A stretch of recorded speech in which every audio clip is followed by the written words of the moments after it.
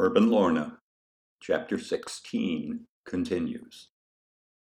When Bert and Ella and I were settled in a little house of our own, Herb and Lorna were alone at last, truly private, for the first time ever.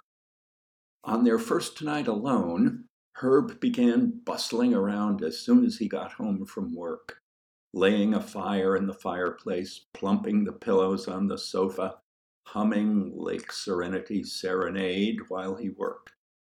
As soon as he and Lorna had finished dinner, Herb lit the fire and began fussing at it with the bellows.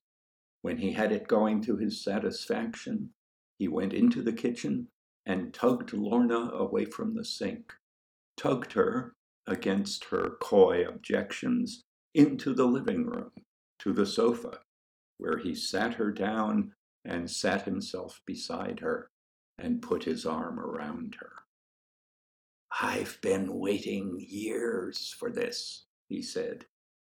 They kissed. "Mrs. Stoltz," called Herb, "can you hear me?" They listened to the silence. "Ella," he called, "are you listening? Your mother and I are spooning." Lorna giggled. "I'm unbuttoning her dress," called Herb. They brushed cheeks.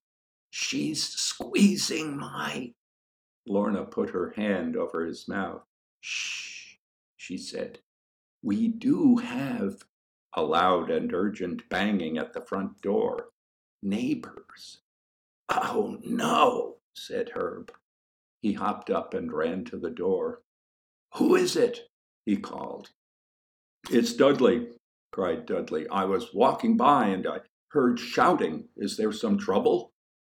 "No," said Herb. "No trouble." "You're quite certain, Herb?" asked Dudley.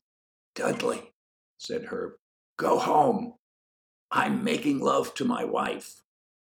Silence. A muffled laugh from the sofa.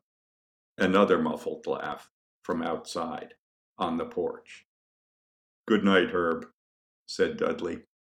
Footsteps down the front steps. A pause. Footsteps back up the front steps. "Have fun." Herb returned to the sofa, where he and Lorna allowed themselves to carry on like a couple of passionate youngsters. The passionate youngsters who had made love in that rowboat on Lake Serenity, whose sexual inventiveness had created the animated coarse goods business.